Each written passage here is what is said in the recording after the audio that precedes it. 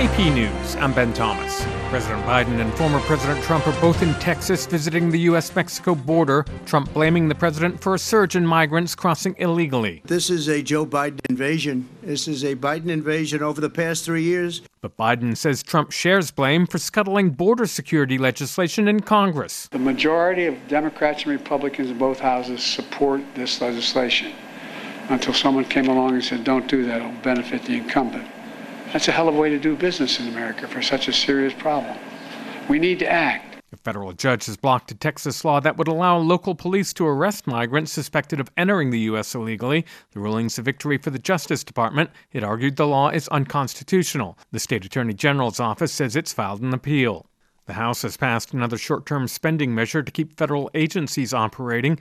The Senate's to vote next.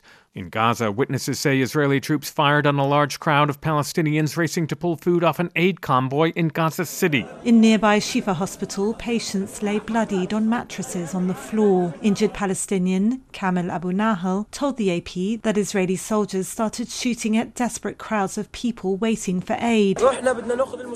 After they stopped shooting, we went back to get our aid. By the time I got flour and some canned goods and took it down from the truck, they shot at us. They shot me, and the truck driver left and ran over my leg. Lying on the floor, frustrated and exhausted, he added, "If you want to get us aid this way, then you might as well not bring anything." The Israeli military declined to provide an on-the-record statement about the role of troops in the incident. I'm Karen Shamas. Gaza health officials say more than 100 people were killed. Israel says many were trampled.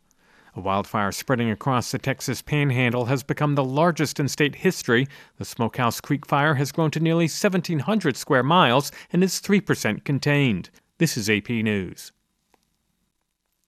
More gains on Wall Street. Seth Sutel has the AP Markets Report. Stocks climbed to more all-time highs as Wall Street closed out its latest winning month. The S&P 500 rose 0.5% Thursday to top the all-time high it set last week. The benchmark index had its fourth monthly gain in a row. The Nasdaq Composite climbed 0.9%, surpassing its record from 2021. The Dow rose 47 points. That's about 0.1%. The blue chips ended just below their record. Hormel Foods jumped more than 14%. The maker of Skippy peanut butter reported better results than analysts were expecting. Treasury yields eased in the bond market after a closely watched inflation report showed that prices rose pretty much as expected last month. The data kept intact hopes that the Federal Reserve could begin to cut interest rates in June. Seth Sutel, New York. That inflation gauge showed January consumer prices up 2.4% over a year ago. I'm Ben Thomas, AP News. Thanks for listening.